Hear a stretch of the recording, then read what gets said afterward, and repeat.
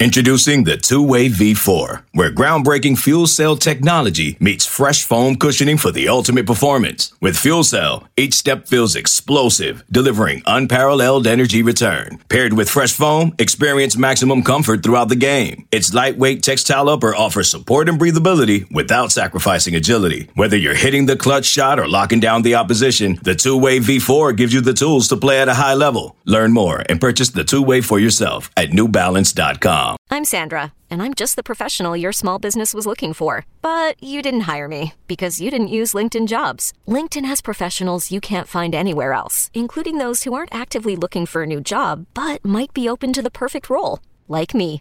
In a given month, over 70% of LinkedIn users don't visit other leading job sites. So if you're not looking on LinkedIn, you'll miss out on great candidates like Sandra. Start hiring professionals like a professional. Post your free job on linkedin.com/recommend today. This episode is brought to you by Progressive Insurance. Whether you love true crime or comedy, celebrity interviews or news, you call the shots on what's in your podcast queue. And guess what? Now you can call them on your auto insurance too with the Name Your Price tool from Progressive. It works just the way it sounds. You tell Progressive how much you want to pay for car insurance, and they'll show you coverage options that fit your budget. Get your quote today at Progressive.com to join the over 28 million drivers who trust Progressive. Progressive Casualty Insurance Company and Affiliates. Price and coverage match limited by state law.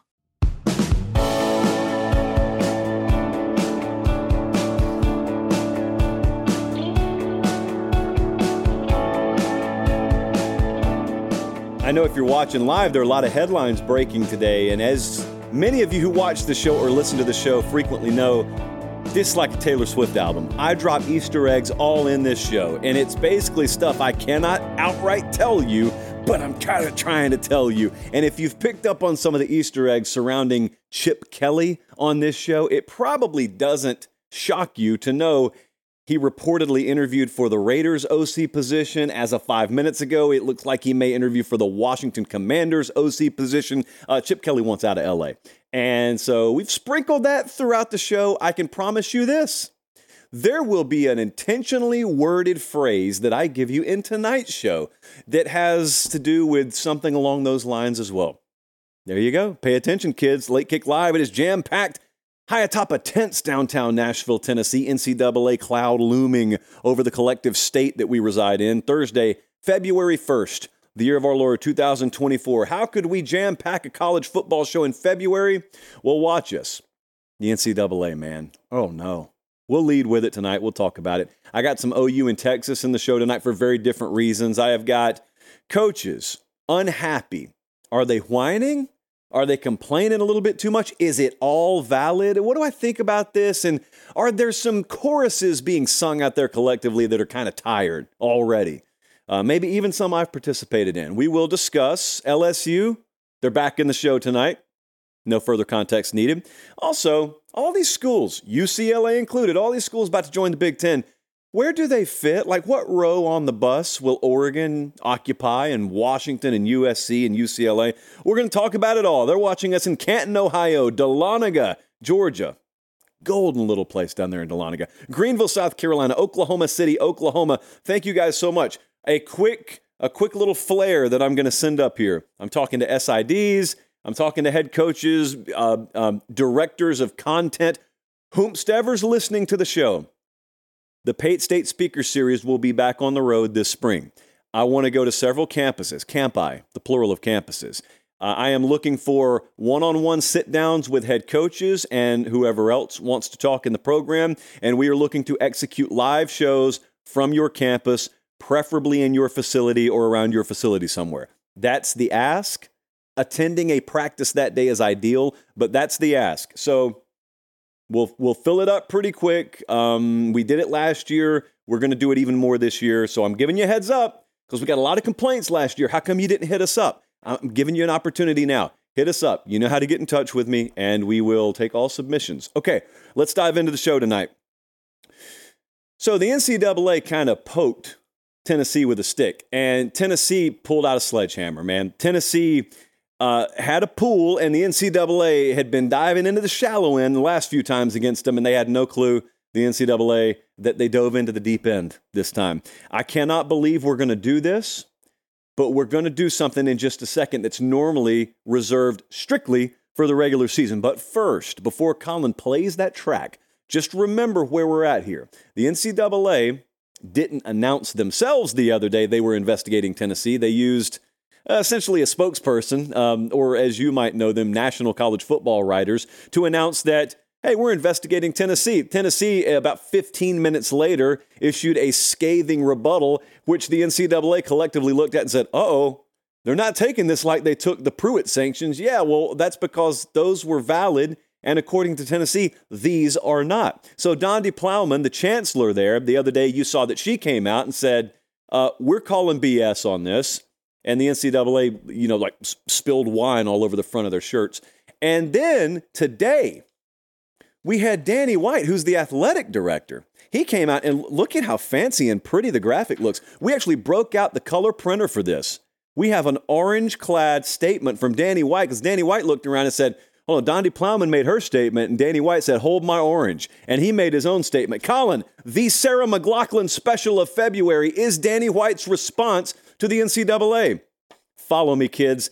The NCAA, in Danny White's words, generally doesn't comment on infractions cases because there's a rule against it. However, that has not stopped them in the past from leaking info to the media, as they did this week about us. This is where it gets really good.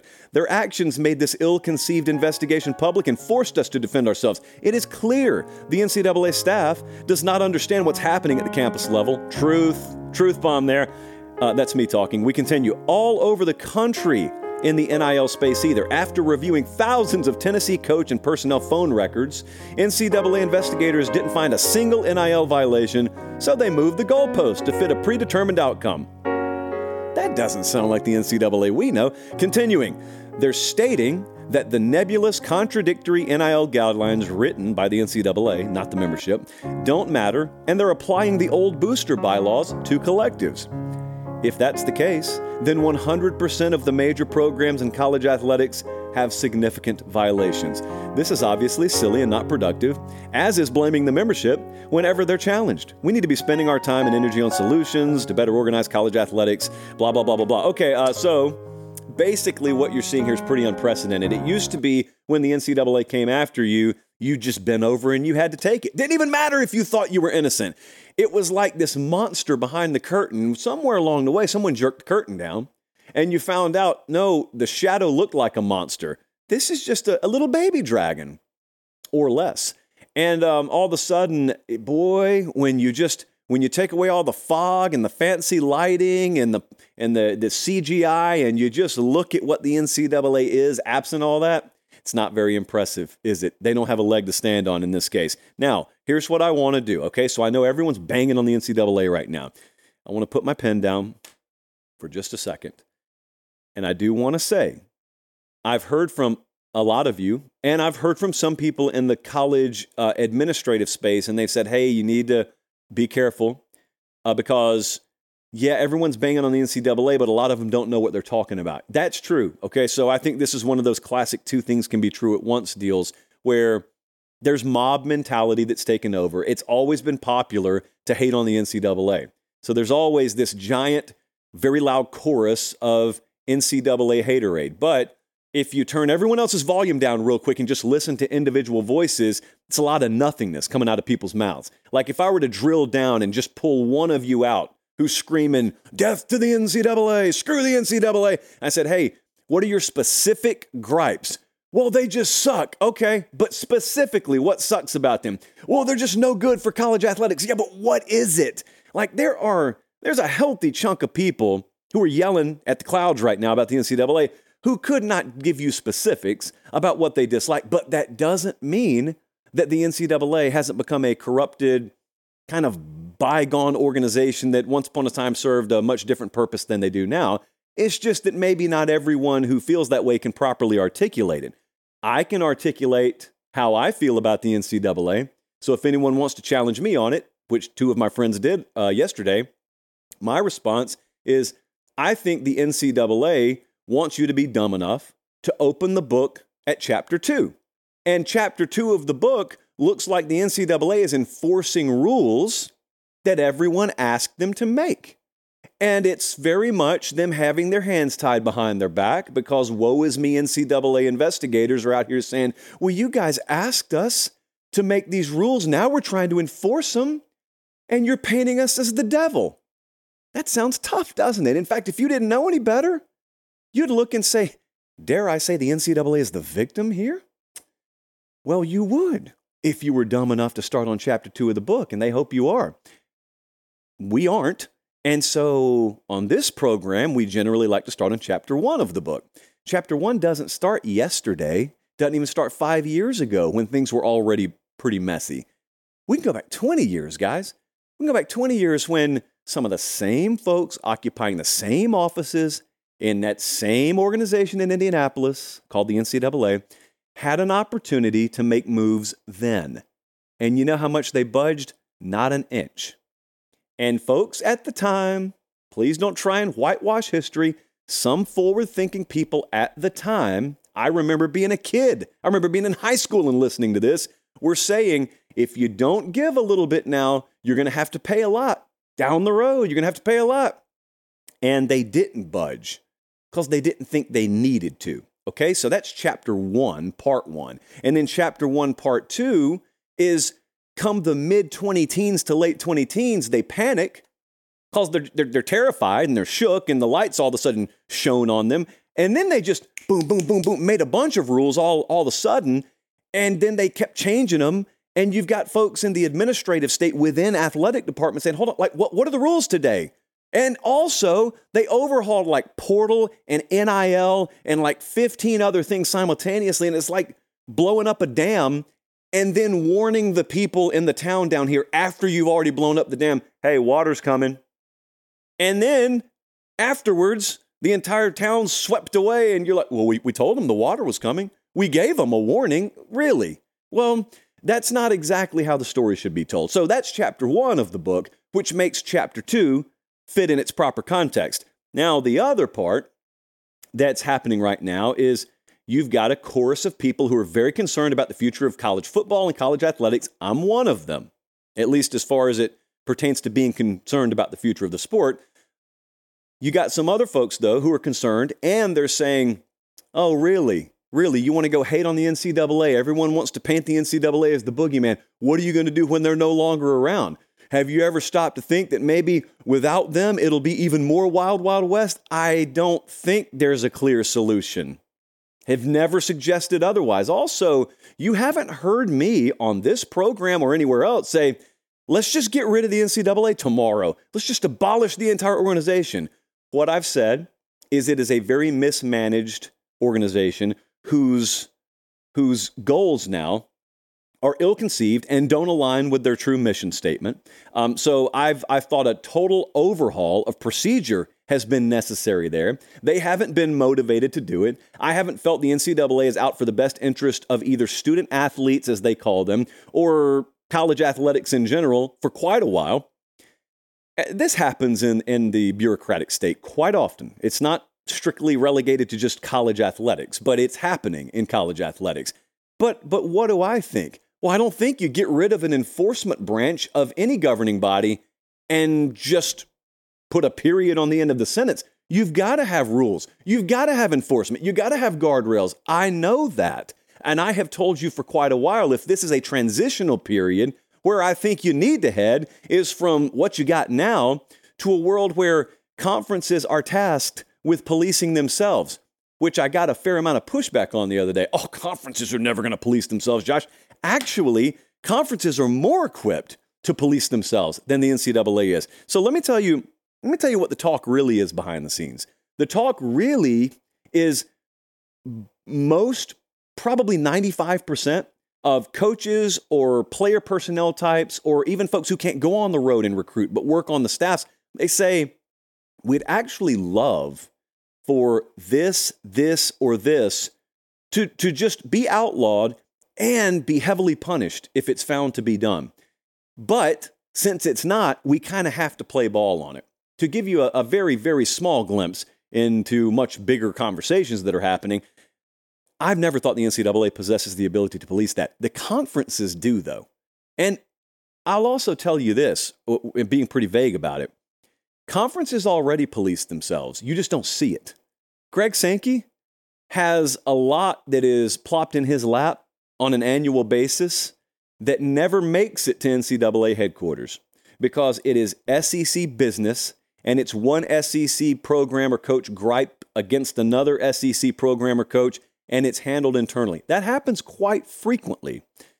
I think it could happen on a much broader scale. And I think it could happen in the Big Ten, and I think it could happen in the ACC. So anyway, this whole Tennessee NCAA thing, I don't think it's going to be the death of the NCAA. I don't think the NCAA is blowing up tomorrow. Don't think that at all.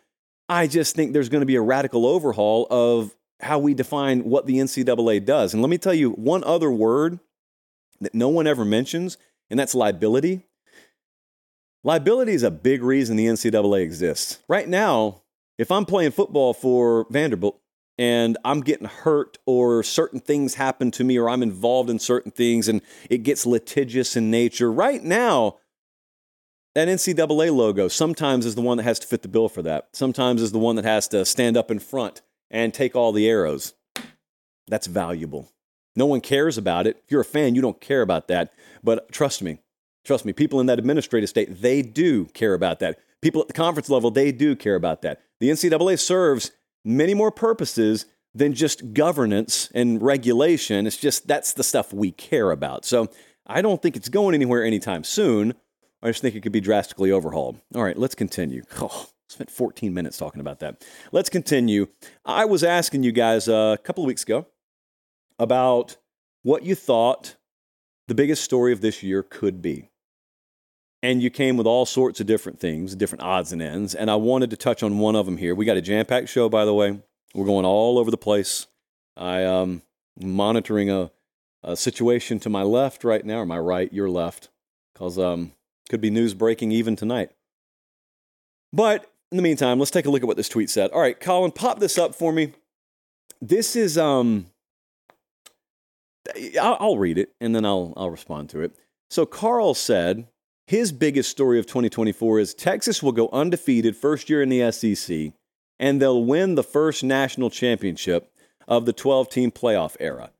That would be a really big story, really big story. Of course, we would get the Cant crowd out there, Cant culture, if you will. Cant culture is currently focused on Sark and Texas because they can't focus on Harbaugh and Michigan anymore. It used to be Harbaugh can't win a big one at Michigan, and then he did. Turns out he could the whole time. He just hadn't. And now Cant culture has gone to Austin, Texas, and Sark can't get it done. Sark can't win a title. Well, of course he can, and he may very well do it. Maybe he'll do it this year. There are window teams and there are mainstay teams. Think about Washington last year. Washington built over a couple of year stretch to a period where they could take their shot. TCU 2 years ago was a team that built over a multi-year period to take their shot. They almost won a title. Well, TCU got to the title game. Washington got there and was competitive, but in the end, the point is those are not programs that are mainstay programs. They're not the reload over rebuild types. They do have to rebuild. Texas doesn't have to. Texas has entered that rarefied air in our sport where they can take their best shot, and if they win a title, fine. If they lose to Washington in the semifinals, fine. They'll have an excellent chance to do it again the next year. So this could be an evergreen prediction. Keep saying it, like predicting Saban's retirement. Keep predicting it every year, because eventually you'll get it right. Keep predicting this, because Texas is going to have a shot every year. But I will say, the prediction wasn't just, oh, Texas is going to win the title. They're going to go undefeated and win the title. Now, that's one, ironically, I have a tougher time getting on board with. You could probably sell me on Texas winning the title quicker than you could, oh, they're going to go undefeated. This whole concept of going undefeated has started to be taken for granted because a lot of teams did it. Over the past decade or so, we had multiple undefeated national champs, and it's not easy to do. I don't care how easy teams made it look.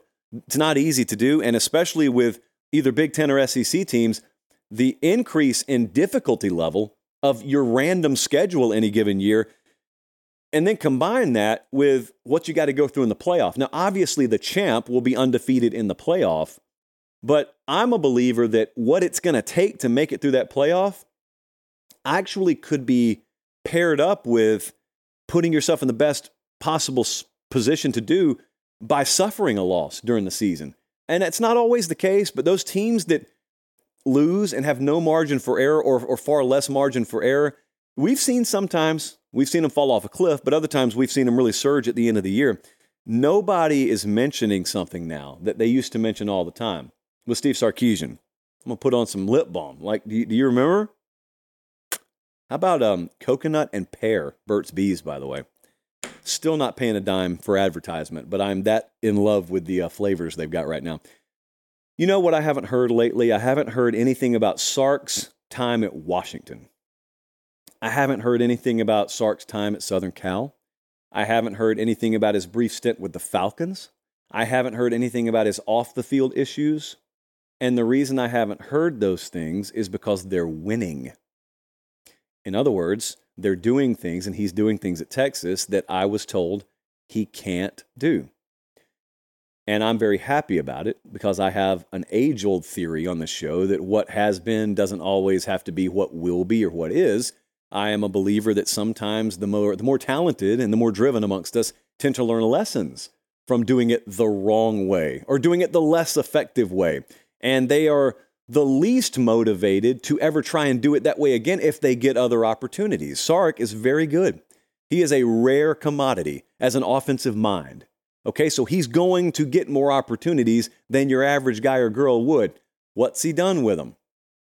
He's made the most of it. So that alone makes me happy. If it correlates with them winning it all in 2024, so be it. Championship is where, Jesse? Atlanta? I think they had such a shot this past year. Think about how perfectly it lined up for Texas. You got the semifinal in New Orleans against a team that's halfway to Alaska, and then you've got the final in Houston. It didn't happen. Doesn't mean it can't happen. Hey, by the way, getting a lot of love on the iJosh for the coconut and pear. Jesse, email Burt's Bees. Email them. Yes, we've got other partners here, but man, we're giving them some run for free. Now, as for partners that actually do truck with us, namely Academy Sports and Outdoors, it could be in my best interest to go in there and see if they actually sell this stuff later tonight. But I digress. I know what they do sell. They do sell a lot of stuff that you need. So it was brought to my attention today by one of you that the other day, like Tuesday, 48 hours ago, I sat right here during this portion of the show and I said, spring is coming. And I believe my words were, you know as well as I do, there's going to be a nice 62-degree day out of nowhere in the not-too-distant future that reminds you spring is on the way. And somebody somewhere today had a 62-degree day just happen upon them. And they took a picture of the thermometer in their dashboard, and they posted it and reminded me, which is good because I forget a lot of what I say. I talk a lot, so I've learned to tune myself out. Kelly Kapoor, The Office. And so I told you guys, it happens every year. I'm 100% accurate in predicting when spring is going to come. Always nail it. And no kids, coaches, or officials can screw that one up. So Academy Sports and Outdoors, this is not their official tagline, but why not? It's your spring headquarters. Go in there. Be active this year. And if you already are, be more active. I personally may find myself in the market for a bicycle. Said I was going to do it last year, may actually do it this year, and I don't want to hear from the bike snobs, okay? I'm not looking to win the Tour de France, but I may look to win the Tour de Germantown, and maybe I'll go to Academy Sports and Outdoors to pick up that bike. Academy.com, if you can't get there in person, we thank them so much for making the show free of charge to you, the viewer and listener. Okay, picture this. It's Friday afternoon when a thought hits you. I can spend another weekend doing the same old whatever, or I can hop into my all-new Hyundai Santa Fe and hit the road. With available H-Track all-wheel drive and 3-row seating, my whole family can head deep into the wild. Conquer the weekend in the all-new Hyundai Santa Fe. Visit HyundaiUSA.com or call 562-314-4603 for more details. Hyundai, there's joy in every journey. Another day is here, and you're ready for it. What to wear? Check. Breakfast, lunch, and dinner? Check. Planning for what's next and how to save for it? That's where Bank of America can help. For your financial to-dos, Bank of America has experts ready to help get you closer to your goals. Get started at one of our local financial centers or 24/7 in our mobile banking app. Find a location near you at bankofamerica.com/talktous. What would you like the power to do? Mobile banking requires downloading the app and is only available for select devices. Message and data rates may apply. Bank of America N.A., member FDIC. When you need mealtime inspiration, it's worth shopping Kroger, where you'll find over 30,000 mouth-watering choices that excite your inner foodie. And no matter what tasty choice you make, you'll enjoy our everyday low prices, plus extra ways to save, like digital coupons worth over $600 each week. You can also save up to $1 off per gallon at the pump with fuel points. More savings and more inspiring flavors make shopping Kroger worth it every time. Kroger, fresh for everyone. Fuel restrictions apply. Let's continue. So I did want to touch on this in the show, Immunity. Jeff Hafley left Boston College last night. I know vast majorities of you are not Boston College fans, but I'm telling you this matters for you, but maybe not the reasons that you think. Okay, so Jeff Hafley, there was a headline late last night. He's leaving for the Green Bay Packers defensive coordinator spot. Now, I was pretty lazy on this, I'll admit to you. I have talked about us having a chronic problem in this sport of good coaches looking to get out. And I do not know Jeff Hafley, and I've never met him. And so I blindly looked at the situation and said, that must be what it is. He must have been looking to get out, and it must be nothing more than that. Now, some more informed people on the matter have since said, no, maybe not in this case. That point was standing. This particular case looks like a guy who just got a better opportunity with more money, and it was more attractive to him, and maybe he wanted to get to the NFL, and maybe he wasn't on such solid ground at Boston College anyway. Okay. I also think, for the second time in the show, could be a two things are true situation. Jeff Hafley may not have hit the exit door, contrary to sourced reports out there, because he hates college football, but some other guys may be looking to. So that doesn't mean we don't have an issue in the sport. It just means it may not have been the trigger mechanism for Jeff Hafley leaving. But since a lot of folks have been talking about this, kind of like the NCAA stuff, I did want to circle back to this. You know, this is a drum we've been beating on this show for a long time. And I'm going to continue to beat the drum because I think it's valid. But every time I talk about the plight of the college football coach right now, most of you agree with it, and if you don't sympathize with it, at least you get it. But there is a healthy amount of you who say, I cannot feel sorry for people who make millions of dollars, even though most of them don't, by the way. We're not just talking about head coaches here, guys. But you say, I can't feel sorry for guys who make a ton of money. I can't feel sorry for guys who coach a game for a living while I do this or that for a living. And I get the sentiment. I get that. But there is also a chorus a lot of you sing, and you say, they're just whining. You're going to have to work hard if you're a coach in college football. That's what I've had some of you say to me.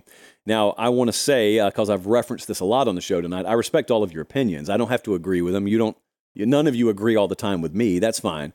This particular one, though, I think is really misguided. Because I talked to a lot of coaches about this. None of them are afraid of hard work.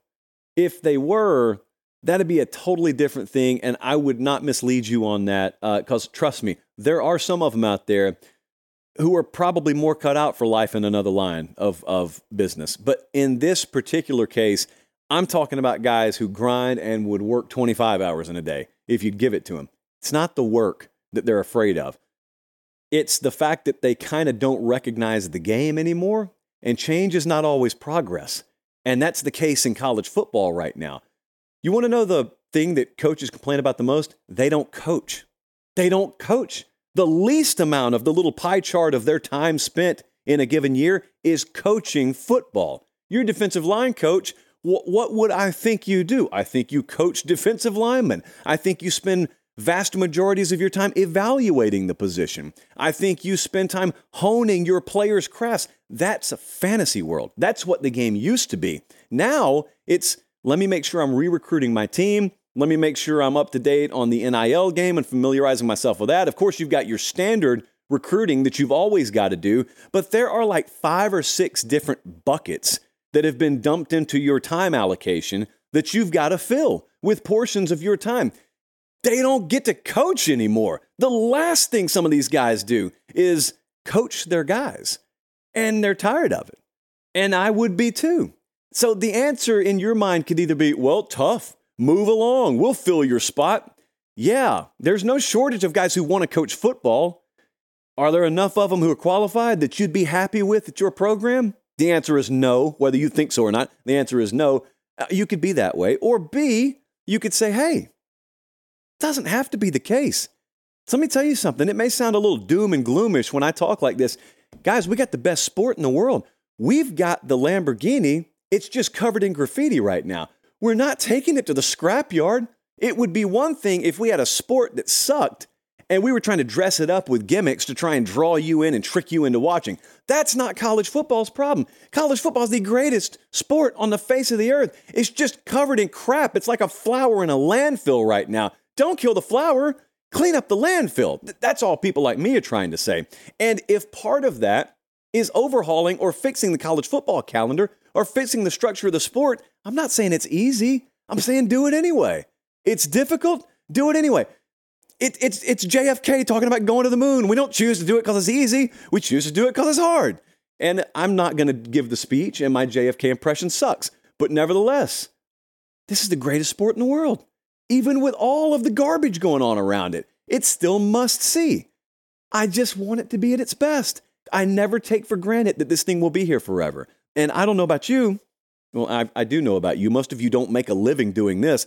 I'd love to keep making a living doing this. It's really fun to just have to sit behind a mic in a white t-shirt a few days out of the week and talk about what I would be talking about for free anyway. I know, because I used to work jobs where this is all we talked about all day.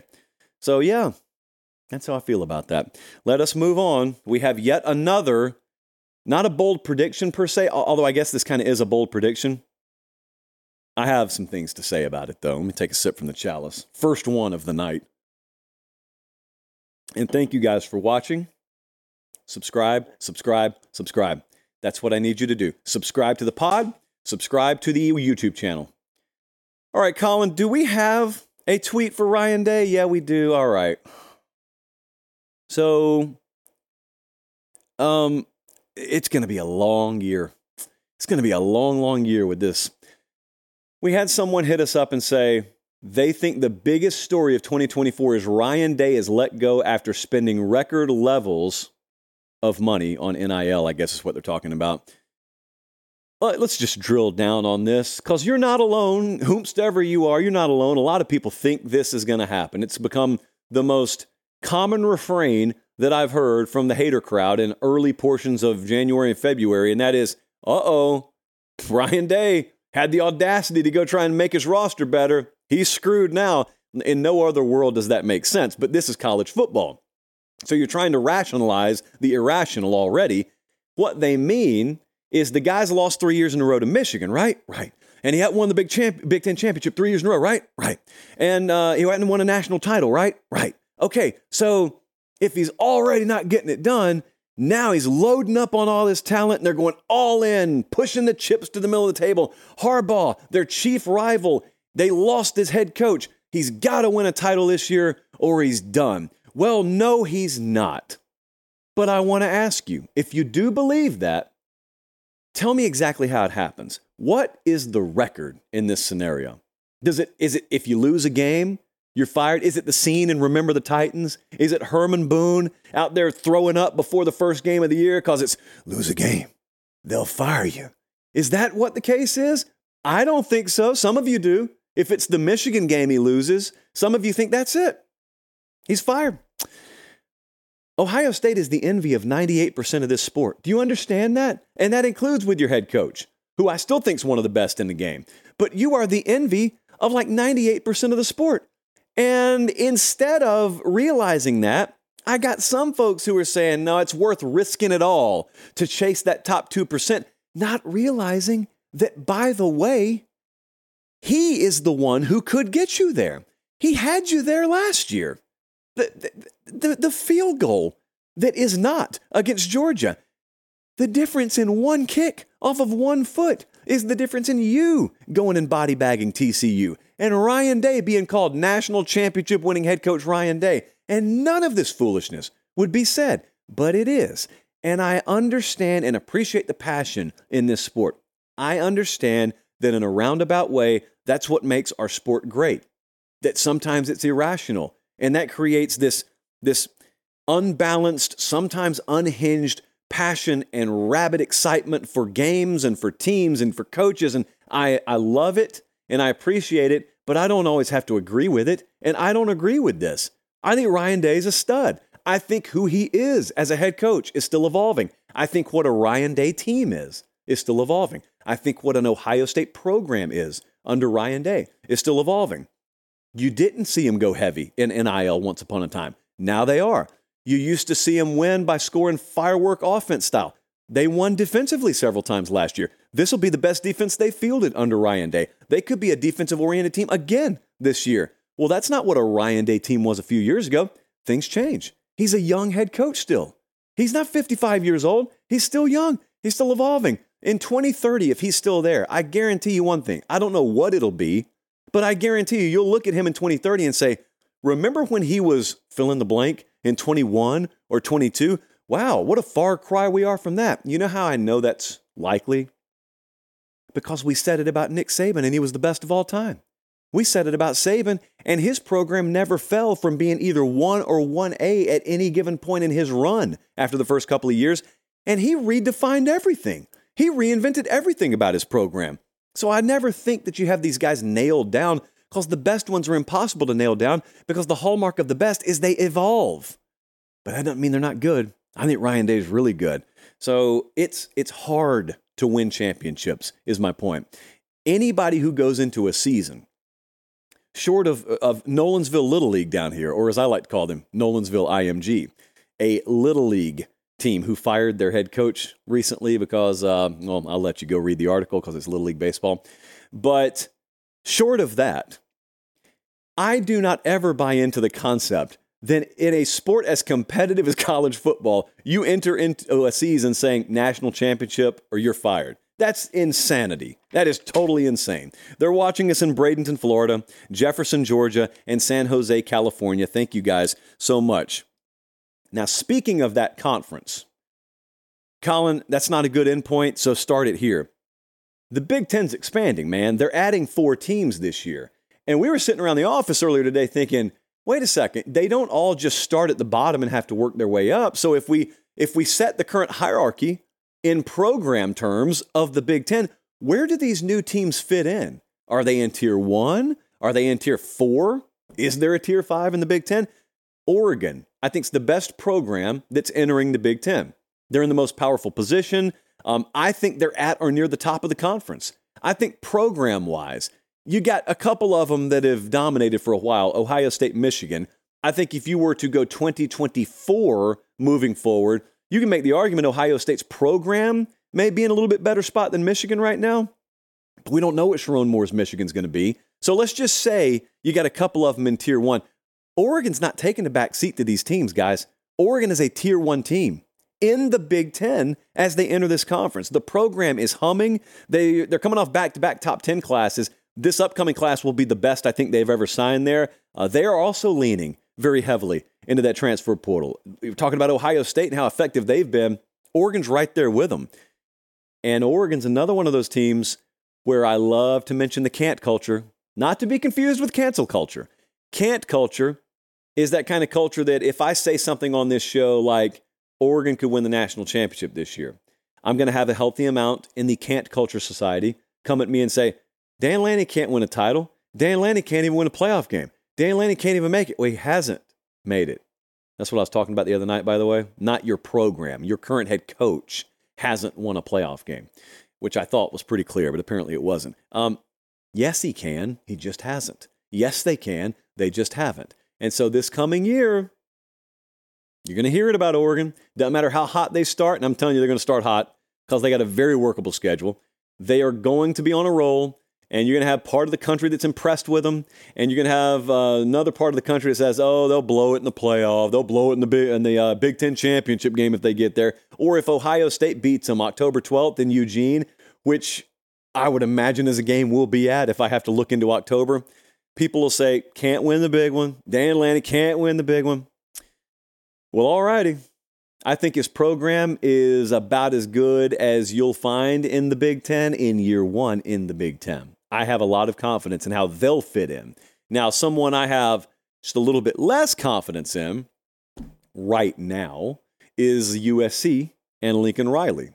Where will USC fit in the Big Ten pecking order? I think they're like a Tier 3 program when they walk in there. Now, granted, I'm talking about maybe if you got Oregon, Ohio State Tier 1, if you called Michigan Tier 2, Penn State Tier 2, however you want to divide that up. It doesn't mean there's a ton of teams ahead of them, a ton of programs ahead of them. But USC is not on those levels. USC is not on the level of Penn State right now. They're not on the level of Ohio State. They're not on the level of Oregon. They're not on the level of Michigan as a program. I mean, I got concerns about them. I got concerns because I don't know if this is going to work. Lincoln Riley, to his credit, he made big moves on his defensive staff. And he brought in D'Anton Lynn, who was the DC down at UCLA, new linebacker coach, new DBs coach, but more importantly, he vocalized a new philosophy. Wonderful. I told you at the time, I loved everything he said. I don't know if it's going to work. I don't know.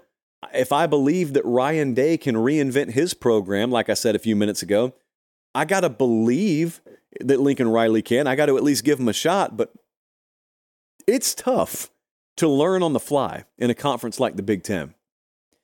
It's tough to try and find yourself physically in the Big Ten. That's the kind of conference that finds you and exposes you physically. And I'm not just talking about the big boys. I mean, you got a random Saturday where Purdue could make you look foolish. Wisconsin make you look foolish. If you're not up to par physically on the lines of scrimmage, there's no limit to how embarrassed you could be on a given Saturday in the Big Ten. So look, selfishly, I hope it's changing for the better. And here's what's weird about Lincoln Riley and USC. It's very rare to say a guy entering year 3 deserves a lot of patience. And you can decide how you want to decipher this or how you want to view this. I am looking at Lincoln Riley this year as being in year 1 at USC because I think that for better or for worse, what USC is moving forward based on the changes he's trying to make will be like a year 1 product. It's different. I mean, they are admitting we're going to do things differently. We're going to have things done a lot differently. We're going to think a lot differently. And he's 3 years in, but I think they've realized the way we used to do it, the way we tried to do it the first 2 years, that will not work in the Big Ten. And so we may fail doing it the new way, but we were definitely going to fail doing it that way. So you may see a lot of year 1 struggle about that program this year, even though it's in year 3 under current leadership. Doesn't mean it couldn't work. Just means I'd be surprised if it worked big time for him this year. Washington, same thing, man. Tier 3. I think it's terrible timing for them to be joining a new conference. The program's committed, though. That's very, very important because we haven't always said that about Washington athletics up there to this degree. They offered DeBoer a huge sum of money to stay. And when he was up there, I was listening to him with Adam Brenneman the other day. Brenneman went up there. He was ahead of the curve on this, man. Had a full sit down with DeBoer. And Kalen DeBoer was talking about how many yeses he was getting at Washington and how all in that administration was, president on down. And that doesn't change. Jed Fish is in there. He's going to enjoy that now. That doesn't change, but it's a tough time to be transitioning because of what just happened to the program. You're not losing, no one's losing 20 of 22 starters off a championship team and just rolling merrily along. I mean, talent factories like Georgia wouldn't roll merrily along. They've got to be smart, too, regarding talent. They got to be smart with the way they try and recruit. Washington cannot recruit like Oregon does. 2 totally different entities. So they've got to be a much smarter program with the way they approach talent acquisition. UCLA, probably close to the bottom of the barrel right now. As we came on the air, there have been multiple headlines just today about Chip Kelly looking to get out of there, trying to get NFL offensive coordinator jobs. It felt like 2023 was the show me year under them. To me, I thought they were a dark horse to make the conference title game. They started fast. They went 8-5. Was not a terrible year. They had a good defense. They kind of faltered down the stretch. Quarterback health was a concern. They aren't getting players like you need to get to compete in the Big Ten. And it doesn't feel like there's a lot of continuity. It doesn't feel like there's a lot of synergy within the program and within the booster culture, the administrative culture, and you cannot stumble into the Big Ten. You can't. It's not going to work that way. So I feel like, man, however many tiers there are in the Big Ten, you got to put UCLA probably down there towards tier 4 right now and just hope for the best. Let's move on. Hate to say it that way. Let's go with this one. I got a DM earlier, and it was not a hateful DM, but it was a sharp one. And it was someone saying, you don't talk about LSU enough. I thought to myself, he's right.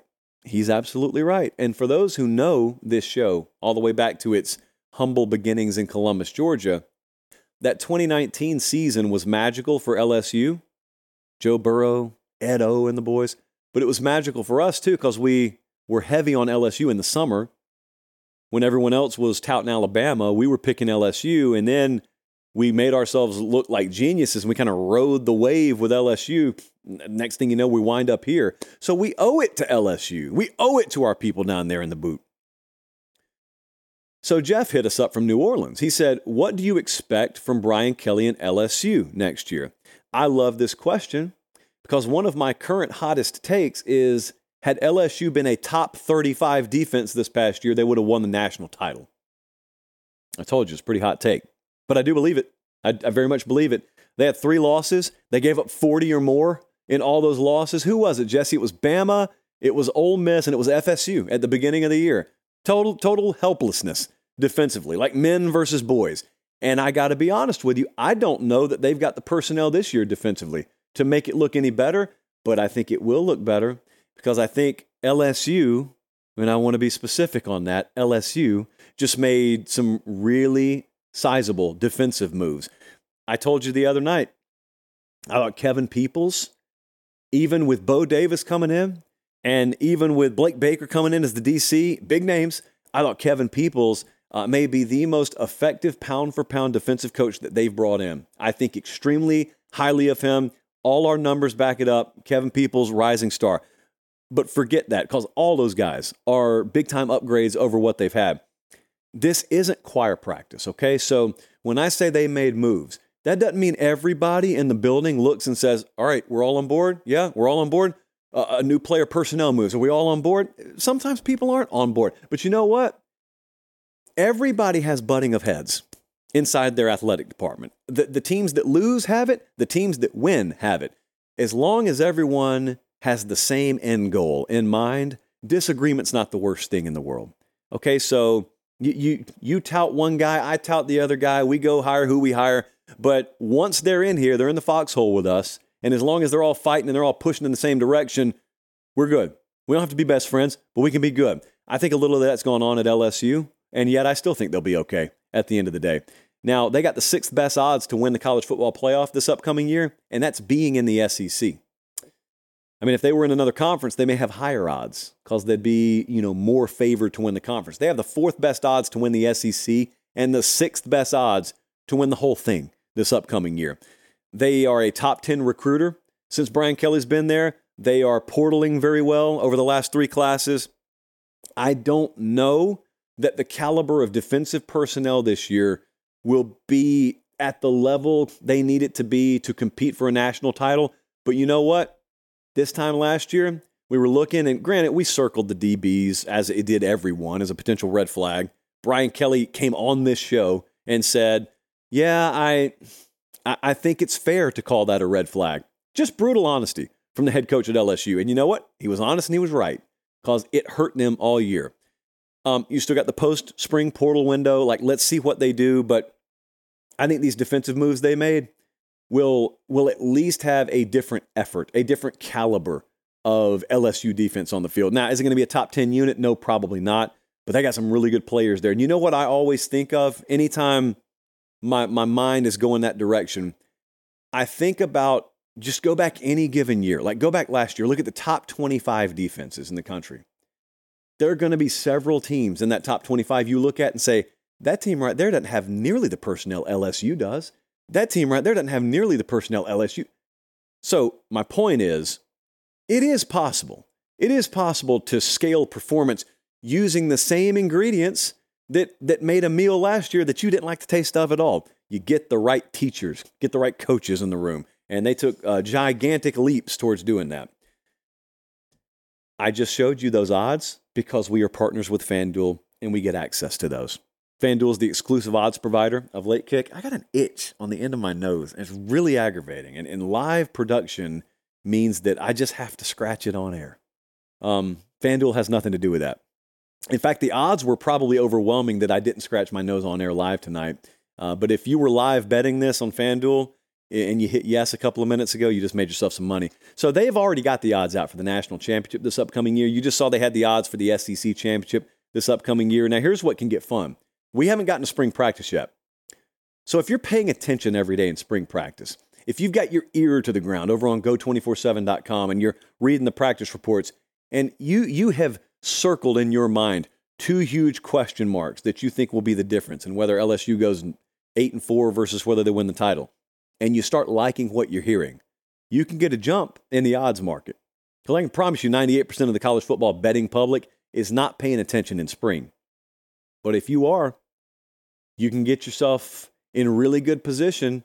And even if you want to buy some of that back later in the fall, you can do it. FanDuel's the place. You bet $5 right now, by the way, you get $150 in bonus bets. That could be on the Super Bowl. That could be on a random, Sacramento State basketball game. Elon, big SoCon guy. NC Wilmington, big SoCon guy. Do it. Must be 21 or over and present in select states. FanDuel is offering online sports wagering in Kansas under an agreement with Kansas Star Casino, LLC. First online real money wager only, $10 first deposit required. Bonus issued as non-withdrawable bonus bets that expire 7 days after receipt. Gambling problem? Call 1-800-GAMBLER or visit FanDuel.com/RG in Colorado, Iowa, Kentucky, Michigan, New Jersey, Ohio, Pennsylvania, Illinois, Tennessee, and Virginia. Call 1-800-NEXT-STEP or text NEXT-STEP to 53342 in Arizona, 1-888-789-7777, or visit ccpg.org/chat in Connecticut, 1-800-9-WITH-IT in Indiana, 1-800-522-4700, or visit ksgamblinghelp.com in Kansas, 1-877-770-STOP in Louisiana. Visit mdgamblinghelp.org in Maryland. Visit 1-800-GAMBLER.net in West Virginia, or call 1-800-522-4700 in Wyoming. Hope is here. Visit gamblinghelplinema.org or call 800-327-5050 for 24/7 support in Massachusetts, or call 1-877-8-HOPE-NY or text HOPE-NY in New York. Just, man, don't be doing it at a Cincinnati Reds game, and don't be trying to get down $15,000 on college baseball games, and don't be showing the person at the window the inside information you have. You don't know what I'm talking about? Go find the Alabama baseball betting story and the details that came out with that today. If I were making a Netflix special about this, it wouldn't pass. We had Matthew McConaughey on this show 3 years ago. And I flat out told him, you did a movie with Al Pacino once upon a time called 2 for the Money. I told him, gambling has now been legalized. Sports betting is legalized. You guys, you did True Detective. I loved it. Go grab Pacino. Go. Is he still alive? I think he is. Go grab whoever you can. Make 2 for the Money an entire series. And thus far, he has not taken me up on that. But if you did that, and you made an episode where a college baseball coach knew that his starting pitcher was going to be out for tonight, so he texted a buddy, hey, bet the other team before I have to announce this. And then the buddy went to a betting window at a Major League Baseball game, because they have those now in some stadiums, and said, I want to get hundreds of thousands of dollars down on this game. And they said, sir, we'll let you bet $15,000. What is it you want to bet on? I want to bet LSU baseball tonight. What? Yeah, LSU baseball. Quote, if you only knew what I knew. And then I show the guy at the window the text message. If I submitted that for a script, they would shoot it down and they would say, that's too stupid to be believable. All that really happened. If you don't believe me, go read it. It's out. It's all over the place today. Go read it. Cannot believe that's real. All right, last thing that I wanted to hit on the show tonight has to do with our fine friends in the state of Oklahoma. Don from Oklahoma City said, is Brent Venables being undervalued? He's recruiting better than Lincoln Riley. He has stabilized the program after the 6-7 disaster. He's got all his best players on defense returning next year, and Jackson Arnold's upside is limitless. Well done. I think there is a limit on Jackson Arnold's upside, but the upside is immense. But you know what? He may be right on this. So first off, I need you to tell me, what is the value? What is the defined value? If he's undervalued, what is the value? And the best I can tell, people may still be sleeping on Brent Venables. So it's a whole new year this year. They go into the SEC. Let's test the theory. Don said he's recruiting better than Lincoln Riley. Is he? Yes, he is. So check mark number one. They recruited in like the 10 to 15 range on average under Lincoln Riley. They're now in the 5 to 10 range annually under Brent Venables. And they've got top portal classes each of the past 2 cycles. So yes, they're acquiring talent at a better clip. Did he stabilize the program? Absolutely. Massive check mark yes there. I mean, they went what, 6-7 was it in the first year? And they went 10-3 this past year. They got blanked 49-0 against Texas 2 years ago and beat them this past year. We were there. We saw it happen. So, yes, you're right about that. Jackson Arnold, the quarterback, comes in this year to start. He played in the bowl game. They got a ton returning on defense. Yes, check. All that's true. Yeah, he may be being slept on. And you know good and well Texas is going to take up a lot more oxygen in the room than Oklahoma is when they first walk in because of what Texas just did. And there'll be sky-high expectations for the Longhorns. Maybe there should be a little higher expectation. I've got questions about their O-line. They're replacing both coordinators. They're 17th in the overall playoff odds to win the whole thing. Like I said with FanDuel, though, if you're looking at that odds market and you think you got a read on Oklahoma, you think maybe that offensive line situation is not as bad as it's being made out to be, well, go bet them. Go bet them. At the very least, you'll get them at good money right now. But overall, just speaking long-term, bigger picture, you may be right. Maybe Brent Venables is being slept on a little bit. There you go. It's February 1st, so we're on the record as saying it. Appreciate you guys as always. Make sure you're following at Late Kick Josh, Instagram, Twitter. We'll be back Sunday night. I always get a sneaking suspicion this time of year that breaking news is right around the corner. If you saw the rumors that are flying around any given day right now in the sport, you're just sitting around waiting, okay, which one of them's real? Which one of them's going any given moment public? You're kind of paranoid about it. It's tough. I can't even go eat lunch right now. I can't work out without looking at the eye, Josh. And is that fake? Is that real? So, yeah, at Late Kick Josh, make sure you're following everywhere that you can possibly follow. We're back Sunday. We're back. Normal show this Sunday. For Director Colin, for Producer Jesse, I'm Josh Pate. Take care. Have a great start to your weekend, and God bless.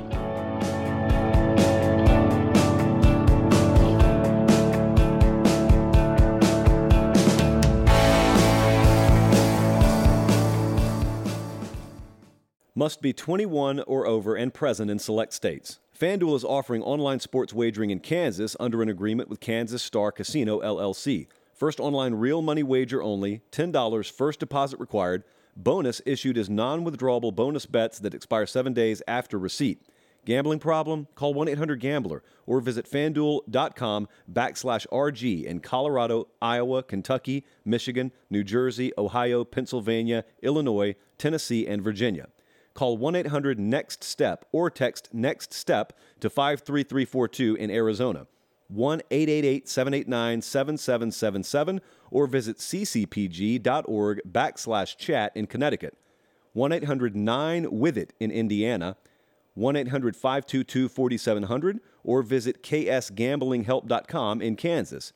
1-877-770-STOP in Louisiana. Visit mdgamblinghelp.org in Maryland. Visit 1-800-GAMBLER.net in West Virginia, or call 1-800-522-4700 in Wyoming. Hope is here. Visit gamblinghelplinema.org or call 800-327-5050 for 24/7 support in Massachusetts, or call 1-877-8-HOPE-NY or text HOPE-NY in New York.